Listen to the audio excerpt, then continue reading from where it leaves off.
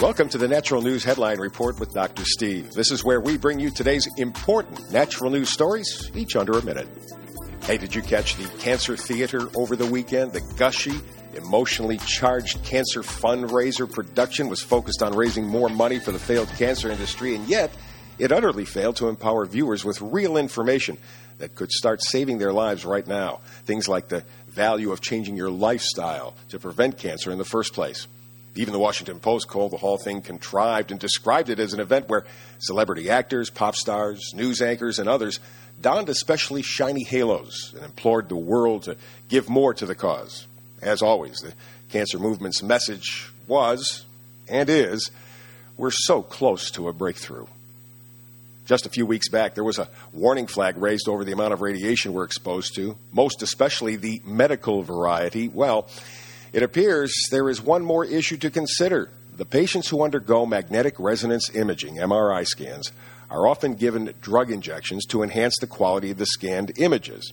But the U.S. Food and Drug Administration recently announced that these drugs will now require a black box warning label, the strongest in the industry, because they can cause a rare and sometimes fatal condition known as nephrogenic fibrosing dermopathy, NFD. Symptoms of NFD, by the way, include skin hardening as well as hardening of tissues in the eyes, internal organs, and joints. Now, we've known for some time that the daily requirements for nutrition were very low, and that appears to be no more true than for the RDA, for the superstar of nutrition, vitamin D. Mothers who took 4,000 IUs of vitamin D daily cut their risk of premature delivery by half in a study conducted by researchers from the Medical University of South Carolina and presented at the annual meeting of the Pediatric Academic Societies in Vancouver.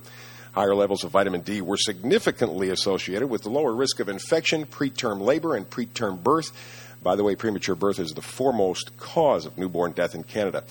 The study's author said, wow, we never imagined this kind of thing would have as far-reaching effects as we've seen. The message is women need to load up on their vitamin D.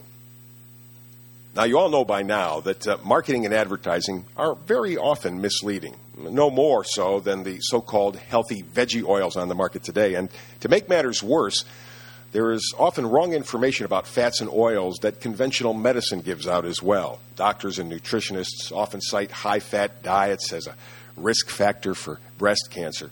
But more important than the amount of fat eaten is the type of fat, in particular components of certain vegetable oils.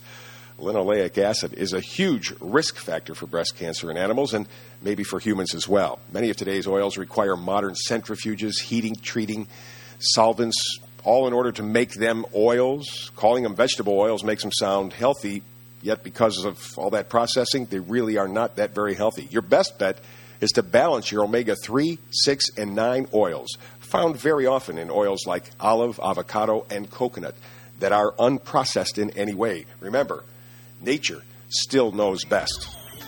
And those are the Natural News Health Headlines for today. Check naturalnews.com each day for more news articles, videos, and special reports. I'm Dr. Steve.